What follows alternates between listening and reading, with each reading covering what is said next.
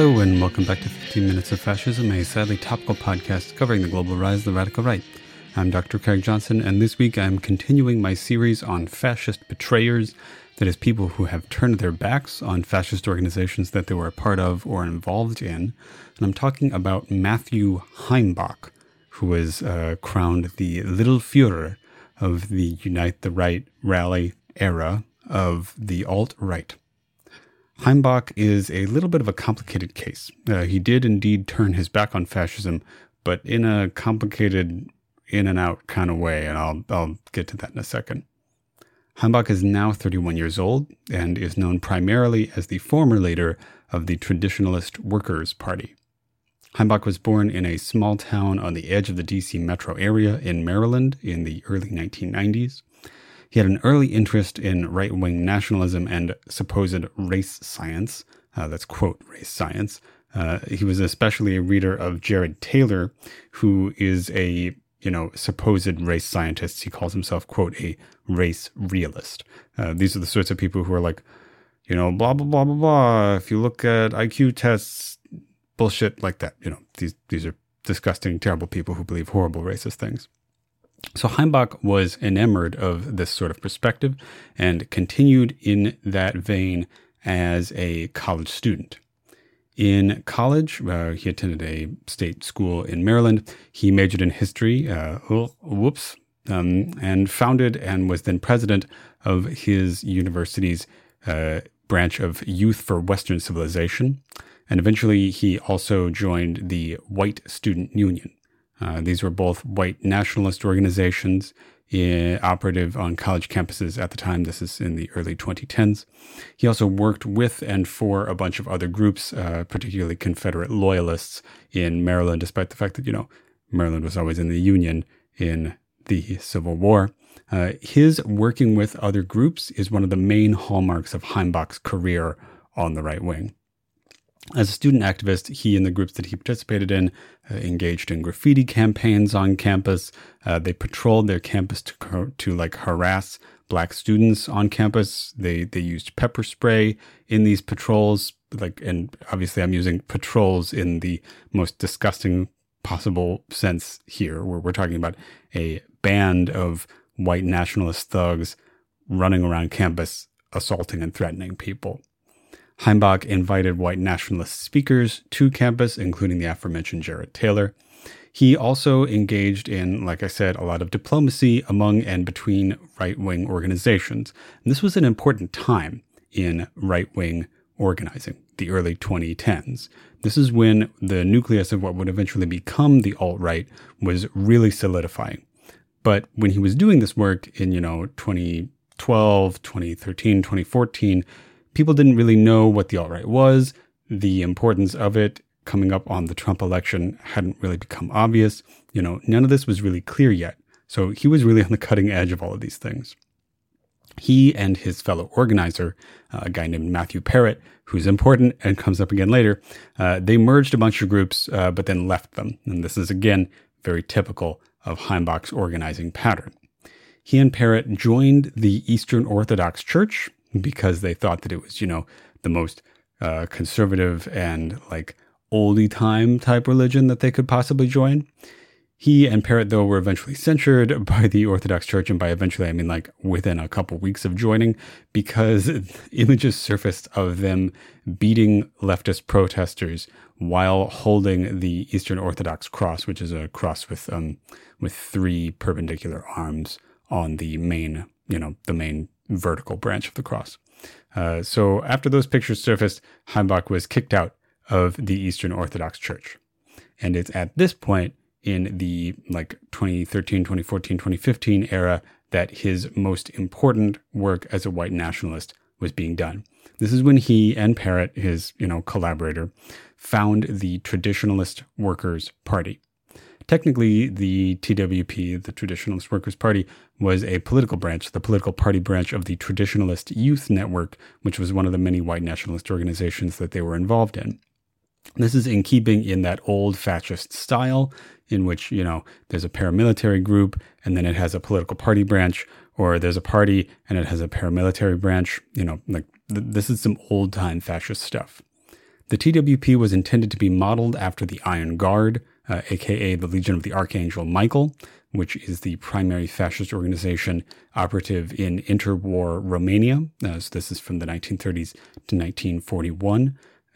Like the interwar Romanian fascists, Heimbach maintained his Eastern Orthodox faith, despite the fact that, unlike the fascists who actually held power in Romania during this time, Heimbach had, as I said, been censured and expelled from the Eastern Orthodox Church. So the TWP was an earnest attempt at a palatable fascist party in the United States. Much like many other fascist parties, not just in the United States and not just recently, but in history, it appealed directly to workers and tried to get them to understand their position not in a class-based way, but rather in in this cultural anti-Semitic way, specifically, right? They were operative in the Ohio, Tennessee, Kentucky area, so like Western Appalachia. And members of the TWP ran for local races, mayor, county commissioner, school board, stuff like that.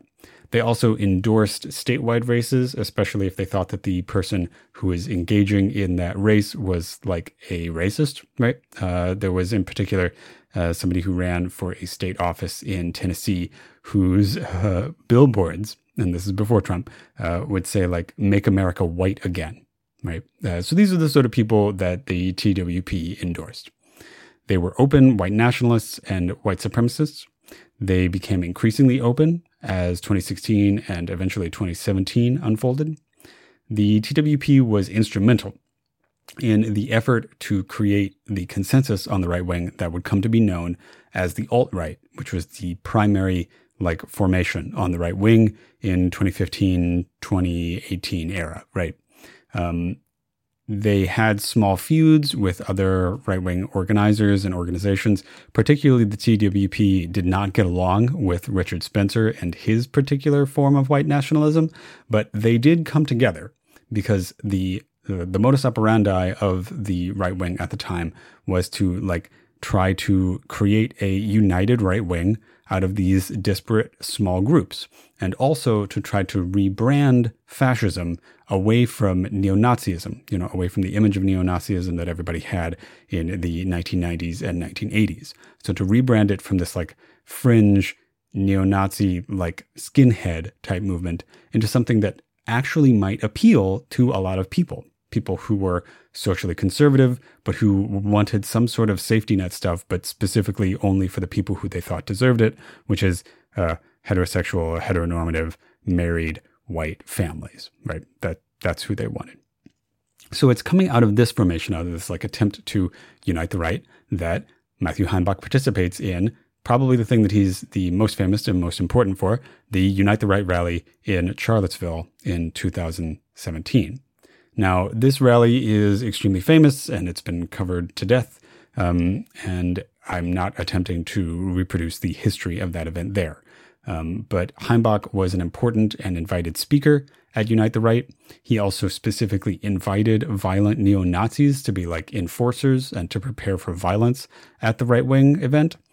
He intended this as a big unifying event because that's what his intention was to create a big umbrella organization for right-wing white nationalists in the United States. Instead, the terrible media fallout from the Unite the Right rally, not just because of its violence and because of the murder of Heather Heyer at the event, but also just because of the terrifying images that it produced, the Nazi tiki torch rally, for example, it resulted in precisely the opposite of what Unite the Right was supposed to do. It splintered all of these groups again, and a lot of them pretty much died. A lot of them pretty much failed shortly thereafter, and we'll get back to this. As an aside, Heimbach and the other leaders of the TWP at the time have just now, in 2021, been found responsible in a civil conspiracy case. This is a civil case regarding the Unite the Right rally. They've been found responsible for the violence that resulted in injury and death to some of the protesters, some of the leftist protesters. So Heimbach himself has been found responsible for $500,000 in damages and $1 million on the part of the Traditionalist Workers' Party itself. But so that's in the present. Let's go back to 2017. In 2017, it turned out that, not only was the Unite the Right rally a terrible failure in terms of uniting the right wing, Heimbach was also doing something that would completely destroy the Traditionalist Workers' Party from the inside. He was having an abusive affair with the wife of his political partner, Parrott. Parrott and Heimbach's wife find out about this affair, and Heimbach then goes on a violent rampage, choking out Parrott not once, not twice, but 3 times in one day. He also physically abuses his now former wife on the day that she found out about this affair. And he didn't just do it, he did it in front of their children, their 2 children. The fallout from this essentially made it such that Heimbach could no longer claim to be a socially conservative, pro-family type politician. He was essentially ousted from the Traditionalist Workers' Party after that, which eventually dissolved in the wake of this terrible scandal. Heimbach spends some other time doing right-wing stuff, specifically joined the National Socialist movement for a bit in 2018, 2020. But he was winding down his involvement in the right wing, supposedly. And this is where he sort of turns his back on the right wing. By 2021, Heimbach is claiming that he has turned his back on white nationalism. He is no longer a fascist. He says, now I'm a Marxist-Leninist. And he says that he supports Bernie Sanders and he supports things like Medicare for All. He was even billed as a speaker at a Medicare for All rally in Indiana. The organizers of the event had to cancel it because people were like, hey, that's like a fascist. You can't have fascists speaking at our Medicare for All rally. Well, we're not going to do it. We wouldn't come. So Heimbach is now saying that he's a Marxist-Leninist. He's saying that he's a leftist. He participates in an organization that is billing itself as a place for rehabilitated former extremists to go, a place where they can talk about their extremist experiences and where they can de-radicalize other people. In reality, of course, this organization, which I'm not naming because it's a front, is a front. Its purpose is to allow white nationalists to say, hey, I'm no longer a white nationalist. I just believe in, the idea that the deserving people in the United States should take control of the country and kill those that they disagree with. And that, as it so happens, those deserving people, in their opinion, happen to be heterosexual, normative, white families. And that is what Heimbach believes. He's still an anti-Semite. He's still a racist. He is still a fascist. He's just a particular type of fascist. It's called a Strasserist fascist. This was a sort of pseudo left wing of the Nazi Party before World War II. It was during the rise of the Nazi Party. So nowadays, Heimbach is pretending to not be a fascist anymore, except that, of course, now, very recently, he's been actually, I'm going to restart the Traditionalist Workers' Party just as this sort of left fascist organization. And that is the story of Matthew Heimbach, the person who attempted to unite the right and instead was actually very important to its dissolution, the dissolution of the alt-right and the emergence of this new formation of the right wing, probably led by Nick Fuentes, the Groyper movement. All right. That was 15 Minutes of Fascism, a sadly topical podcast covering the global rise of the radical right.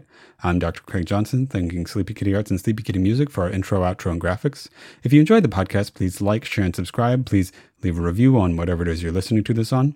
If you really enjoyed the podcast, check out my Patreon at patreon.com/15 Minutes of Fascism. That's 15 Minutes of Fascism spelled out and all one word. That's also where you can reach me on Gmail at 15 Minutes of Fascism at gmail.com. I'm on Twitter at Hist of the Right, that's HIST of the Right, and Fascism15, and again, that's 15 spelled out and all one word. Next week, I will be continuing this little mini-series on people who turned their backs on fascism, people who, betrayed their supposed fascist comrades. If you have a movement or fascist, betrayer who you're particularly interested in hearing about, let me know. I am excited to get some suggestions and references from folks. Great. Thanks very much, and I'll talk to you next week.